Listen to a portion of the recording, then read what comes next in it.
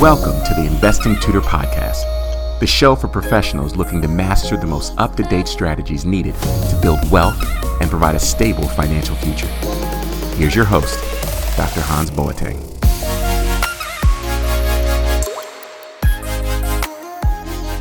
Hey everyone, Dr. Hans here, the Investing Tutor, and I have an incredible episode for you today.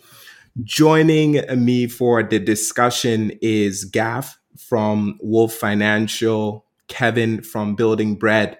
And we decided to go ahead with this dialogue because we had seen a tweet by Gav on Twitter, and he put out a few different options in terms of, investment portfolios for the next, let's say, 3 to 5 years.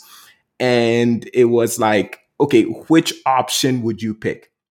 So then I decided to bring, the conversation off of Twitter here so that we can dive into, which portfolio option we would each opt for and why. So before we go ahead and dive in, I would have each of them introduce themselves. So Gav and Kev, Gav, you could go first if you want to take about a minute to kind of quickly introduce yourself, and then we move over to Kevin, and then we'll take it from there.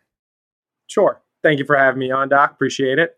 My name is Gav Blacksburg, and I'm the COO at Wolf Financial, in addition to running our social medias. My background's in finance. I have a bachelor's in finance, and I've worked at a couple different firms such as Goldman Sachs and Versa, doing private equity, private wealth management. Now I am working full-time on building a startup. We're building a all-in-one financial services app, so a social media combined with a brokerage and a research platform. And I just have a lot of fun running our Twitter and interacting with our followers. So that's what takes up most of my time. I think that's most about me. Yeah, Kev, I know you've been on the podcast a few times, but please reintroduce yourself to individuals who might be listening or watching this that don't know you. Yeah, my name is Kevin Matthews II. I'm a top 100 financial advisor and best-selling author. I recently managed over $140 million in assets in New York City. Have a bachelor's degree in economics and a master's in technology commercialization. So understanding how we create new technologies and take advantage of them from an economic perspective. And again, thank you for having me. I'm really excited about this conversation. Absolutely. So for those listening, here are the options with the portfolio. Okay, so option A, so portfolio A has Square, Palantir, DraftKings, and Bitcoin. Okay, so that's portfolio A. Portfolio B has Sea Limited, NVIDIA, Etsy, and Ethereum. Okay, so that's portfolio B. Portfolio C has Google, Upstart, Moderna, and Cardano. Okay, so that's portfolio C. And then portfolio D has Tesla, CrowdStrike, Apple, and Dogecoin. So that's portfolio D. So Kevin, we'll start with you. With these 4 portfolio options to invest over, let's say, the next 3 to 5 years, what was your choice and why did you settle on that portfolio? And when you pick your choice, kindly just re-mention the names of the holdings within that portfolio so that our listeners can follow. Yeah, so I'll first start off by saying this is a brilliantly worded tweet. So Gav, shout out to you, because this was really difficult, at least for me, because there was at least one of my favorite companies in every single portfolio group. So I had to really kind of pick and choose which one I thought would perform best or be best for me and my risk tolerance. So I chose portfolio B. Again, it was really, really tough. I had Sea Limited, NVIDIA, Etsy, and Ethereum. And a bit of the logic that went behind this were I didn't see any weaknesses for it. So, for example, while I understand how Dogecoin really took off earlier this year before the Saturday Night Live performance, I also knew that it did have its weaknesses in Dogecoin. And what I was really looking at is which one of these companies or which one of these assets in each of these portfolios could I trust the least?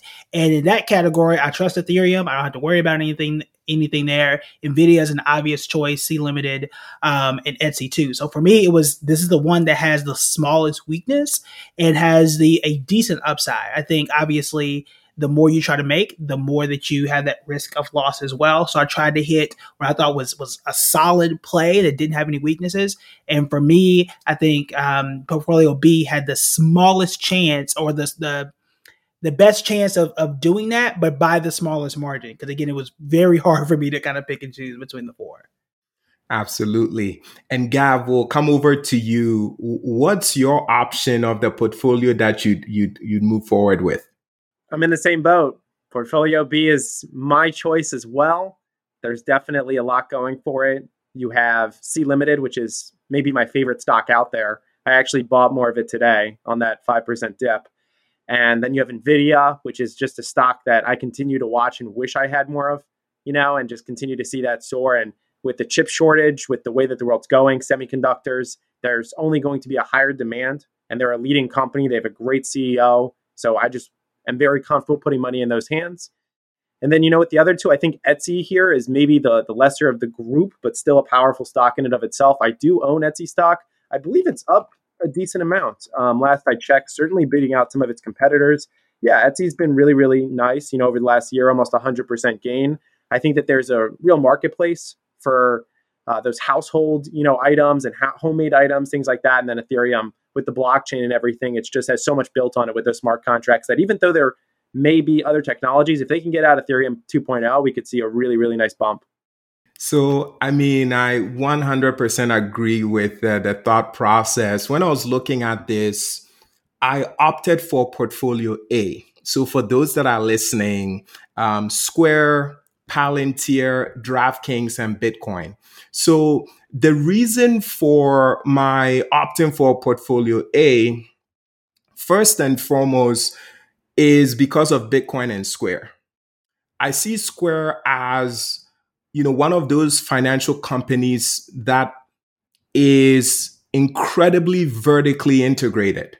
And I see it as being able to take a lot of market share in the future, in so many avenues. I believe they just purchased, was it Klarna?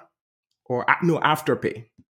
So they just purchased Afterpay. So then they are going to be rolling out a buy now, pay later option, at Square. Looking at how Jack is incredibly passionate about Bitcoin, I know he's going to be integrating so many services that will be able to leverage Bitcoin, through Square. Now, looking at the other options, I see how Ethereum could be, such a phenomenal pick.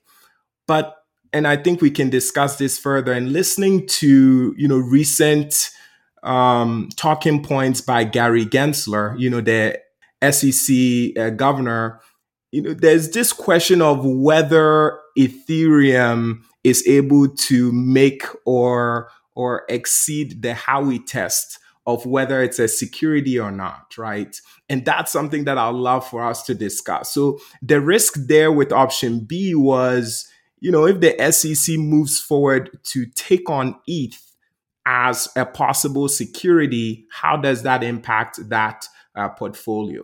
Whereas with Bitcoin, Gary Gensler, the SEC chair, has made it clear that he pretty much admires Satoshi's invention, right? And it is mainly the decentralized cryptocurrency. So Square and Bitcoin was really the reason why I opted for Portfolio A. But then let's look at Palantir and DraftKings. Specifically for DraftKings, the fact that they are in the process of rolling out an NFT product, proves to me that they can gain a ton of market share there, right? So I'm not necessarily looking so much at their gambling business, but I'm really focused on that NFT marketplace that they are working on, right? Last month, OpenSea had about $3.4 billion worth of NFT transactions. What is the future going to look like when DraftKings is bringing in revenue from that market segment? Palantir, brilliant company in terms of, stories about how their software kind of targets underrepresented groups. So I'm a little bit hesitant with Palantir. But I was having this conversation with a friend, and the friend was like, hey, that wasn't the intent of the software. It is just being used by certain, let's call them certain groups in that manner, right? So, for example, if you give that software to police officers and they program it in a particular way, then it's going to fulfill their bidding. So then, this friend was trying to convince me that I shouldn't look at Palantir a certain way. It's pretty much just the software, and its use is dependent on the individual who has access to it. But so pretty much, this is my thoughts. That's why I went with A. I'm incredibly bullish on Bitcoin. I believe it's the main decentralized cryptocurrency. I believe Square is going to do phenomenal. DraftKings NFT potential, and Palantir is kind of like an add-on, to the portfolio. Yeah, I feel very strongly, probably the exact same level you feel about Square. As you may remember, when we did the 2021 investing yearbook, I had Square as like my breakout stock for the year. So incredibly bullish there. I like the leadership. And I think, again, with the NFT market, like they also bought Tidal to kind of get into that NFT music space, perhaps for certain experiences whenever this COVID thing is over. So they've got a lot of potential, and they are, I would say, really leading that space in a way, whereas a PayPal, for example, is kind of falling behind their footsteps and trying to be what Square is. So yeah, I mean, to see one of my favorite stocks this year, and Google's my other like second favorite stock, it was hard to kind of split myself between which one I wanted to go with. But I totally agree with you on Square. I can make some points to what you said on Ethereum versus Bitcoin, and why I'm not worried about Ethereum. So first off, the history of this case goes back to 2018, where Hinman, who was at the time the SEC regulator, stated that he did not believe that Ethereum was a security. And now they just deposed him. So he's going to actually have to come and testify to that 2018 statement. And because he got deposed, he put out an affidavit stating that that was his personal opinion, that it was not actually from the government. But the reason why I'm not worried is when you just take a look into really what Gensler, his specific wording and what he's been saying. Well, he said that there's a strong case for both of them, but particularly Ripple, that they are non-compliant securities. And what his main concern is just decentralization, right? That's the whole idea and concept here is we want to be decentralized. And the only argument against Ethereum not being decentralized is that the first ETH tokens were sold before Ethereum's foundational network was functional. However, when you look at it now, it's become far more decentralized over time.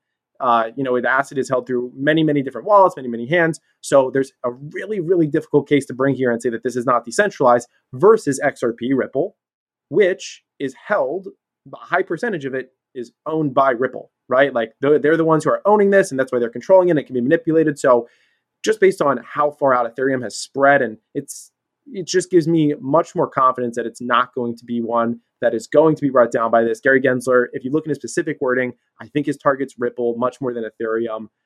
So I'm confident on its future and potential. Yeah, it's for disclosure, so typically I say about 60% give and take of my portfolio is like Bitcoin, and almost 40% is ETH. So I don't hate ETH, because I believe that if ETH really bypasses this potential scrutiny, I don't believe it's going to have that scrutiny, but let's just say there is a scrutiny of ETH. If it bypasses that scrutiny,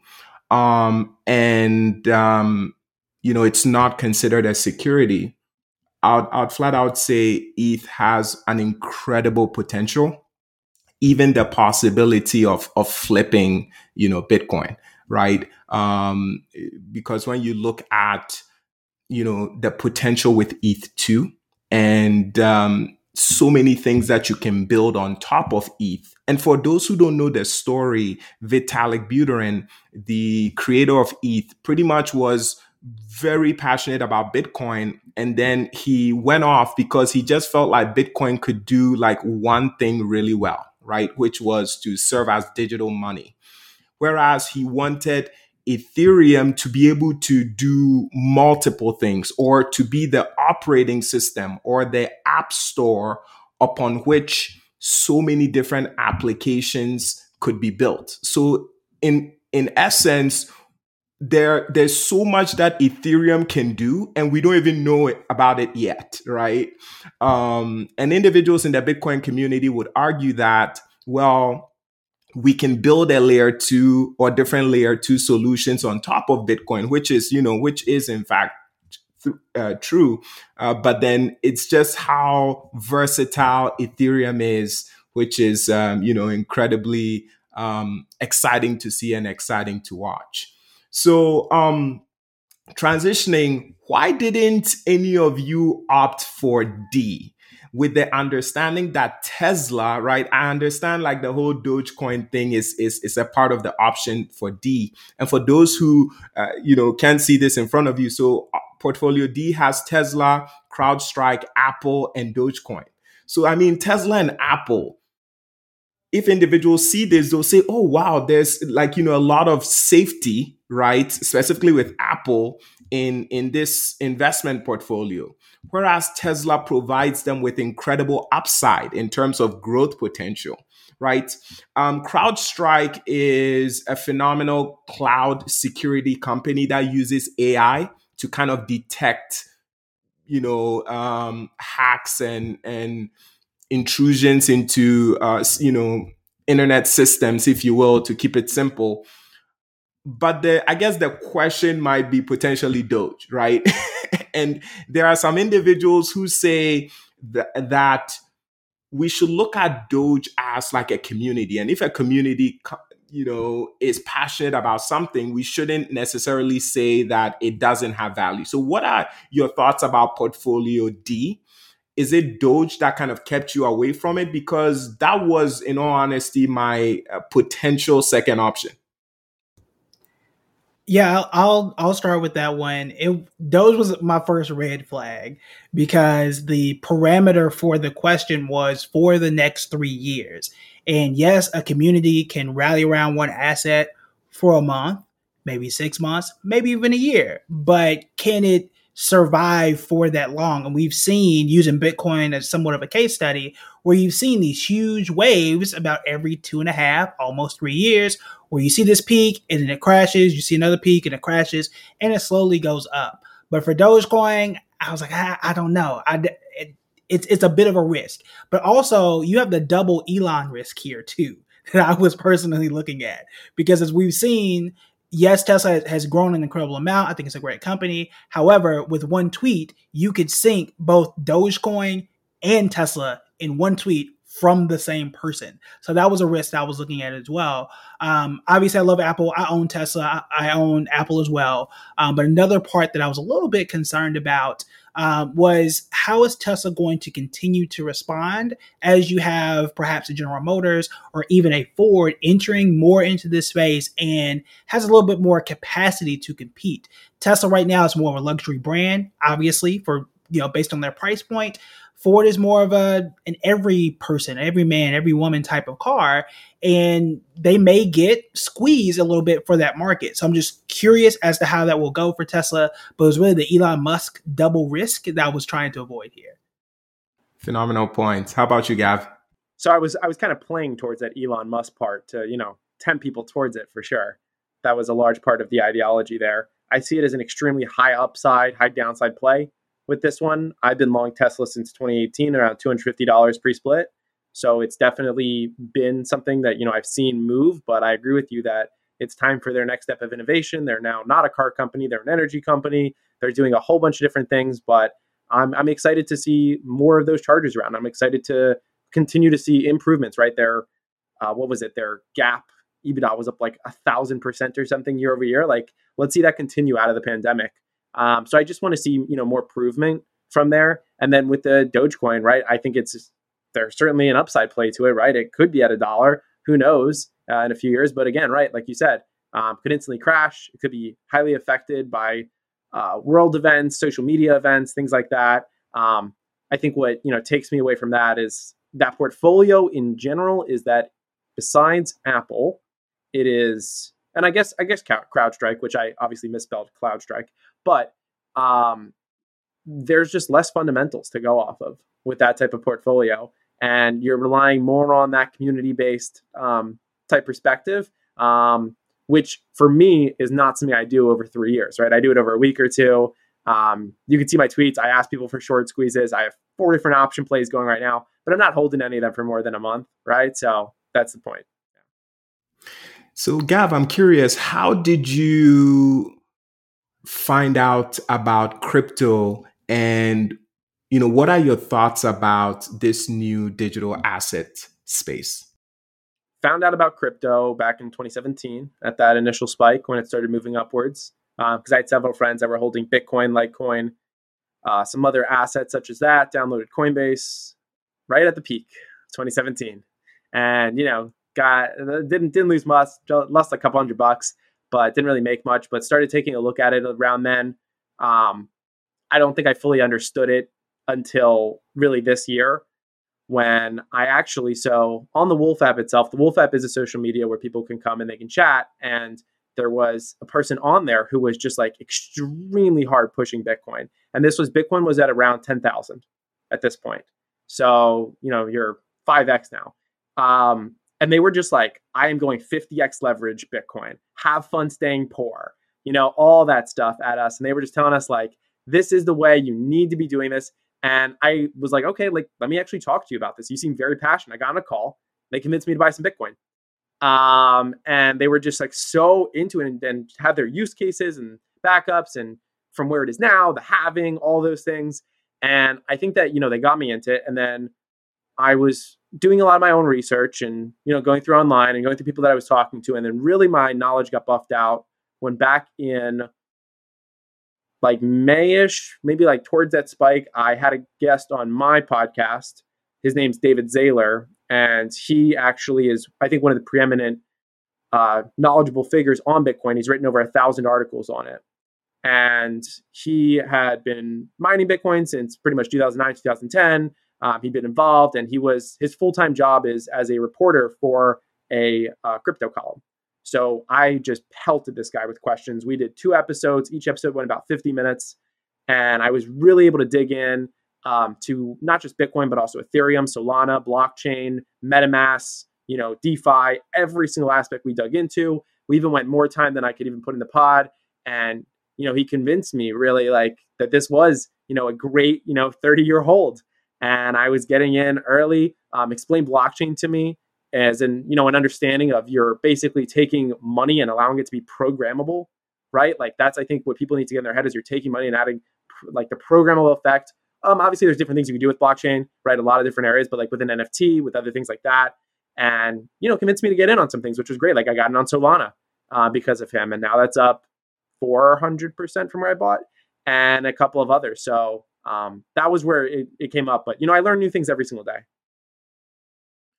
It's phenomenal talking about Solana, and this is quite hilarious. So I'm a big long-term investor. Kevin knows, like, we preach long-term, and I would say about 3 weeks ago, I converted my Solana to ETH and then purchased NFTs. And after Solana like went up 100%. And my NFTs haven't moved in value. And every single day, I'm like, Hans, what was wrong with you? Like, why did you do that? It's so like, once again, so for anyone listening, whenever you get into any, type of investment. So it's interesting because my philosophy with long-term investing, which I also do, I have that mentality with Bitcoin and ETH, right? But I was like, instead of hold all of these altcoins, which I had like Solana, I had Polygon, Cardano and others, I was like, let me just convert this Solana and Polygon to ETH so that I can get into NFTs And then we see Solana go up like 120% 3 weeks after that. That was a phenomenal lesson. So whenever you invest, even in digital assets, even if it's altcoins, consider having a long-term perspective. Even if you're tempted to go buy NFTs, don't do it. Don't convert your long-term investments into NFTs. Hold on to them, okay? This is from personal experience. Gav, have you, or even Kevin, did you see the NFT kind of like hype that happened in August? And were you tempted to explore that field? I was tempted to explore it more for like my own learning. So I created an NFT and then I own one. And it was just for me to see how this works, what the hype is. But I wonder, and y'all feel free to correct me if I'm wrong, I wonder how many regular people were profiting from NFTs, because we saw tons of New York Times articles and already rich and famous people who were selling NFTs for tens of millions, but I didn't really see regular people in that space making money from NFTs the same way we saw it for, let's say, Dogecoin. Like everybody left and right, if you had Dogecoin, you made money for the most part, or at least you were involved. The NFT space, for some reason, well, I guess it's a little more complex, honestly, but I haven't really seen that same thing. So the hype was there, but I don't know if the hype was real for the majority of people. So that's a question that I have. But yes, I did get in on two of them, created one, owned one. And I'm really just kind of experimenting, throwing money away a little bit. And I think it was less than $500 total, just to see how it works and to really learn more. Because that's my thing.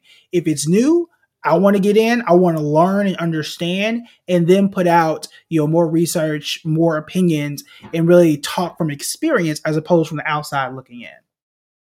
Gav, how about you? Yeah, so I was definitely very involved with it because I'm on a lot of spaces. And so a lot of people talk about this stuff, and I should have seen it coming. I got reached out to by a friend ahead of time. He said, this is going to be the next wave. This is going to happen next month. I see this coming. I'm getting ahead of it early. And I was like, cool, I'll follow your lead, and then followed from a little bit of a distance, And so I've been gifted to NFTs, and I purchased one NFT, also a learning lesson. Let's say I was supporting a friend. I don't think that thing's going to go up in value. I spent total about $500 to initialize my wallet and do all those different little things and gas fees and stuff like that. I am actually working on a collection right now that I'm actually going to do through Polygon versus Ethereum so that people don't have to deal with gas fees.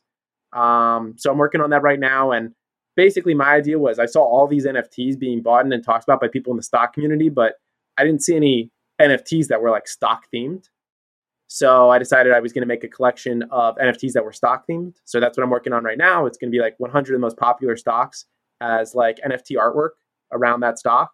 So I think it'll be something interesting, and I'm not trying to make a ton of money off of it. I think we'll probably do some donation to charity within there. But when you say not seeing ordinary people make money off of it, I'm not sure exactly who ordinary people are. I do have a few friends that aren't like celebrities or anything that made around $50,000 each off of NFTs. So I did see people capitalize, but I do agree that some very large scale people are as well. But I also think that, NFTs are in their infant stage. And I think that comes to things from different reasons. I think right now we're looking at more of like artwork NFTs, right? Like they call them, I think, the avatar NFTs, where you're just buying it to maybe post it as a picture or something. But there's obviously a lot of use cases that can come into effect. And I think what things are going to happen is things are going to shake out, and then the use case ones will rise. So I actually did a podcast earlier today with an artist named Dill, or sometimes people call him Famous Dill. And he had a song back in 2016 that blew up. It was called Jordan Belfort. It was about the rap artist, or not. It was about the con artist, Jordan Belfort. Yeah, Wolf of Wall Street. Yes, the Wolf of Wall Street. And his song went viral, and he has been in the NFT game for a little while now. And what he did was he NFT'd his songs. And so he has the song, you buy it. He's got like original music that you get on the NFT. He's got artwork that moves on it. And then what he's building now is, if you have one of his NFTs, you can automatically get into a meet and greet at any of his shows. So you can go basically backstage because you own his NFT. And then he's also making a website with exclusive merch for those people. And then also building into his website early like ticket discounts. So like there's actually tangible benefits to buying this guy's NFT. Plus, it can go up in value because somebody might think that's worth more. And he said that they've only actually gone up in value. So I see things like that as maybe some of the next stages as people get more useful and get really good with like smart contracts and things like that.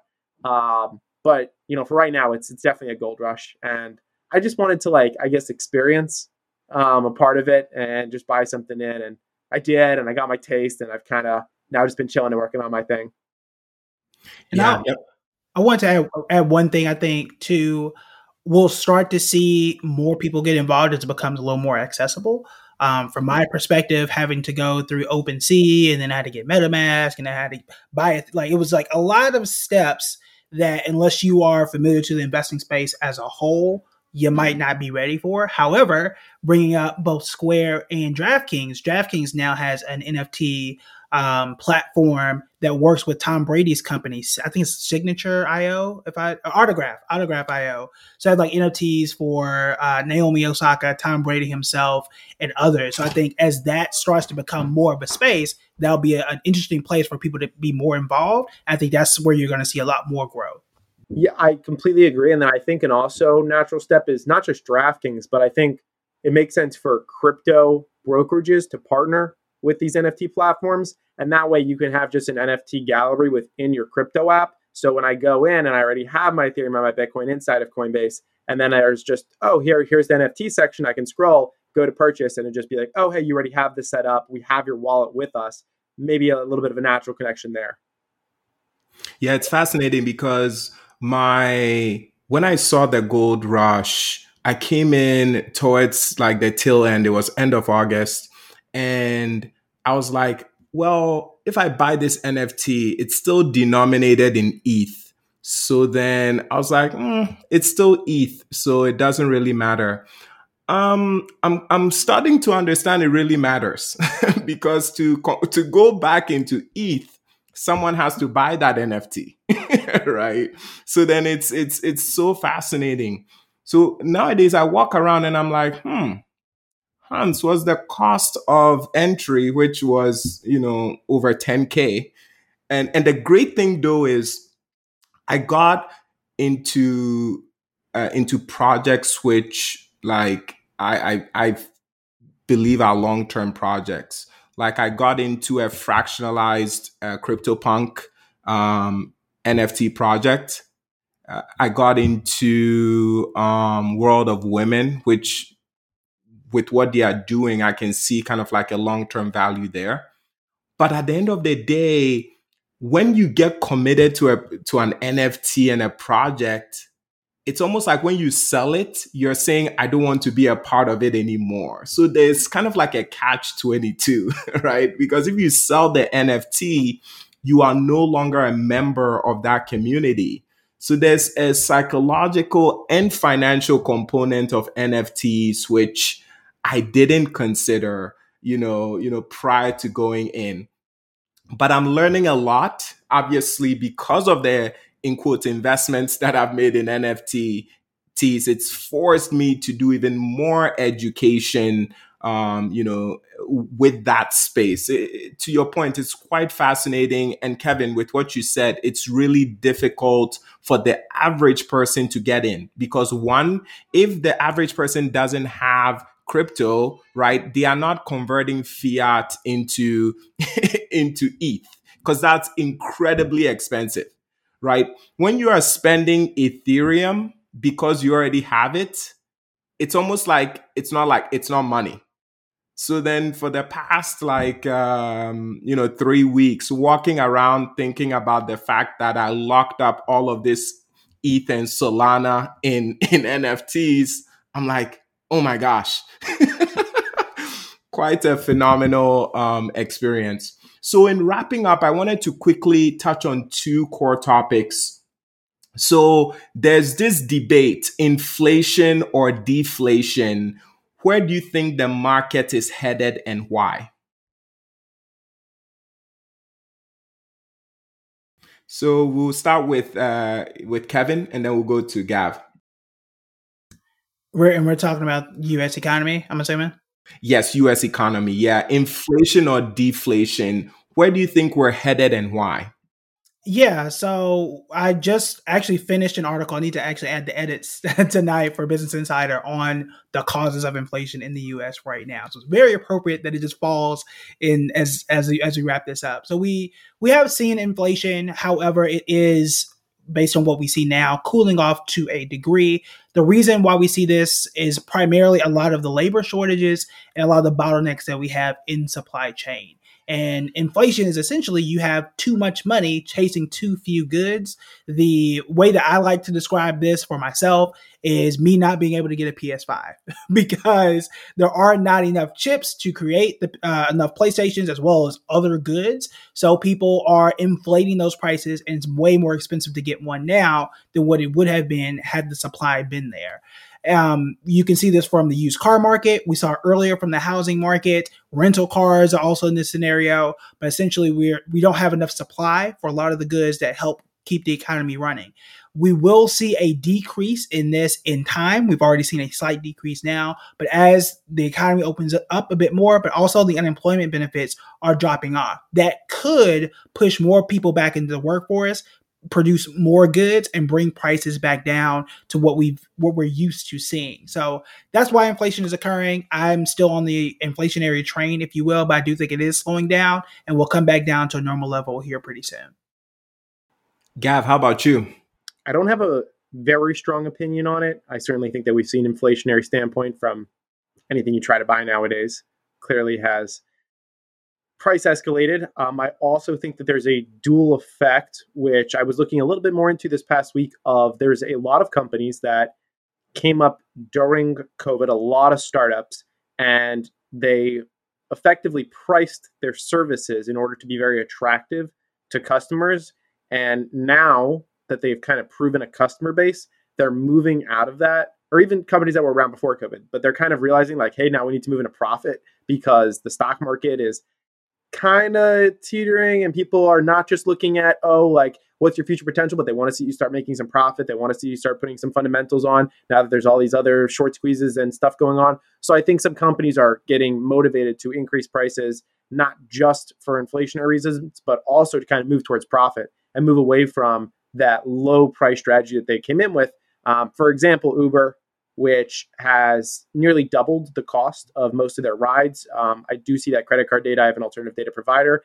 And when I looked into it, it wasn't just an inflationary standpoint of, oh, COVID and, oh, less drivers. It was actually Uber deciding, hey, we're going to adjust, but at the same time, we also need to start getting profitable. So they just way increased the price of those rides to try to move towards that. And I can see that being a trend for some other companies. Yeah, I'd like to echo off of what Kevin had shared.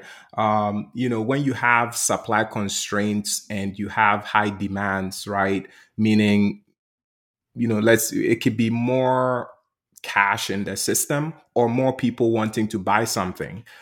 That technically drives prices higher. So you have both a supply constraint and huge demand, right? That's definitely going to drive prices higher. I am leaning more towards as we come out of COVID, as companies get, the supplies that they need, whether it's chips or as companies open, supply chains open up. I believe that supply constraints that we have right now begins to ease, significantly. It's not going to happen like at once, but it eases over time. I also believe that technology is going to drive down prices, right? Because tech is deflationary in nature. And over the next, let's say 5 to 10 years, I just see a lot of automation and robotics and, so many things occur that will eventually drive down prices in certain sectors. And also when you're looking at inflation, you're always comparing it to prior years, right? So for us to really have kind of like this, in quote, hyperinflation, which a lot of people are anticipating, that means we consistently have to, one, be pumping more money into the system than we did the prior year, right? To be able to move towards that kind of like monetary inflation. Also, it means that the demand for goods and services have to be increasing significantly, and supply, the supply of that needs to be shrinking over time. So I look at all of those factors, and I'm leaning a bit more towards like we're not seeing inflation. And even if we're going to see one of those things, there's a likelihood that it could be deflationary, but it's not going to happen in like the next year or year and a half. I view it as a trend over the next, give and take, let's say 2 to 5 years. But with that being said, if they do pass a $3.5 trillion, plan for human infrastructure, on top of the 1 trillion, is it 1.5 or 1 trillion for it's one? Okay. Yeah. So then we're getting close to about 5 trillion. Obviously, it's being spread out over 8 years. So that helps, right? It helps because all of that money is not going directly into the system. So I'll be looking at that to kind of anticipate how that impacts the economy moving forward. I wanted to add one quick point. It's always important to remember when it comes to inflation that it can be uneven. So we've seen car prices shoot up. We saw lumber this year shoot up. However, things like a lot of food and groceries did not change in price at the same level. So sometimes it can be overweight by 1 or 2 or 3 factors. That's something we have to remember. And also, it's always important to, when we talk about inflation, to really look at the main causes. So when we saw housing prices explode, it wasn't just because of lumber, but it was also because, number one, you can't build a house overnight. It can take a while and costs were higher. But also, due to COVID, you didn't have the labor force there to congregate and actually build homes. So that always goes back to like, what is the real issue here? Why are prices rising? And you can always control inflation by controlling demand. If we collectively decided, hey, look, I'll wait to buy a car, then prices are going to start to fall down on their own. So it's always about supply and demand and how those two things are balanced. And really important to recognize it's not always everything across the board is rising. There have been some products and goods that have actually dropped in price due to how those shifts in pricing and demand have occurred. So in wrapping up, the last question is, we've seen all-time highs in the stock market. Do you think we're in a bubble? And if yes, take, let's say, 30 seconds to share why. If no, you could take 30 seconds to share why. But this will be fascinating for the listeners. So do you believe we're in a bubble? And we'll start with you, Gav. The honest answer is I don't know. This market has surpassed a lot of expectations. It's been an unprecedented bull run. We had a decade-long bull run, a 20-second bear, and then now we're back on the bull for another year, it seems. Hitting all-time highs. A lot of things are not based off of fundamentals, which is interesting to see. There's been a lot of speculation in this market. But at the same time, what keeps me from saying this is a bear market is a bear market means that there is going to be selling, that there's going to be less money coming into the market. I don't see that being the case.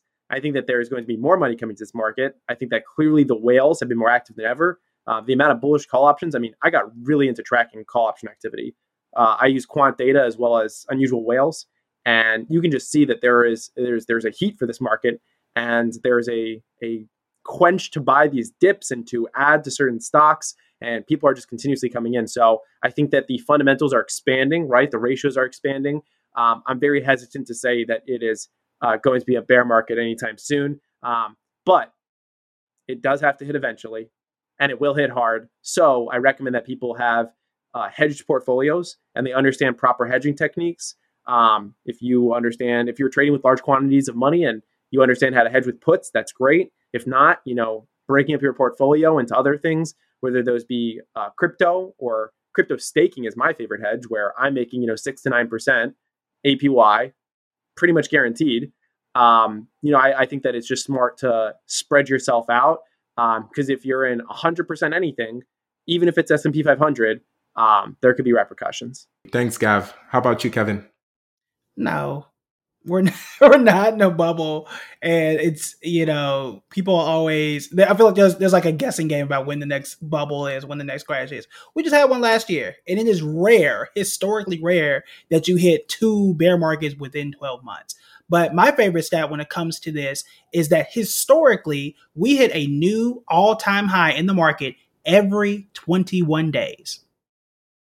That's it. Every 21 days, we hit a new all-time high historically. And that's on average. So it's not, 3 weeks to the day that you see it. And I saw a lot of this last year where I actually took a lot of screenshots about how the market was moving last year. And there were times where it was like, this is the greatest day since 1984. This is the worst crash or worst single day drop since 1933. And we saw all that stuff last year, and the market was still up double digits. So I think for most people, you do want to have those protection techniques. You always want to stay diversified. You always want to stay as much as you can long term and never get overconfident with a single company or a single asset class. But most importantly, no, I mean, we tend to be very short term when we talk about this is the worst time for me to invest, when in actuality, when you zoom out, right, things don't tend to be that bad. I think one thing that Gavin mentioned that stuck out to me is when we talk about getting in at the peak in 2017. Well, the peak in 2017 for Bitcoin at 10,000, whatever it was, is the bottom now, right? I wish I got in when it was 10,000 and it crashed, because now it's, 45, 50 or whatever it is at this point in time. So zooming out always helps. If it's a bubble and it crashes, great. I'll pick up some things on the low, and you'll see me this time next year. Absolutely. I tend to have kind of like that long-term mentality as well. So to echo both points, it's that no one knows for certain even if we are in a bubble, like the economy is heated, no one is able to predict when it all comes, trending downwards. And even when it does, right, let's take the S&P, for example, we had a 55% pullback, between 2007 to the lows in 2009, about a 55% pullback. But then from that point till 2020, we had almost a 400% return, right? So then long-term kind of investing is ideal. And for individuals, to your point, Gav, who are more of individuals who trade, understanding puts and things of that nature, allows them an opportunity to make money when the market is trending downwards. But for me, are we in a bubble? Tech dropped technology stocks dropped like 40 to 70%, this year, not even 2020, this year. We had value stocks increasing in value, whereas tech dropped about 40 to 70%. Some of them recovered, some of them are still, lower. So then is that considered, in quotes, like a crash? I guess you could say if, you are heavily invested in tech, which some of my portfolios were, right? Whereas the super long portfolios were typically in kind of like your index funds and super long-term investments. So then it doesn't necessarily bother me.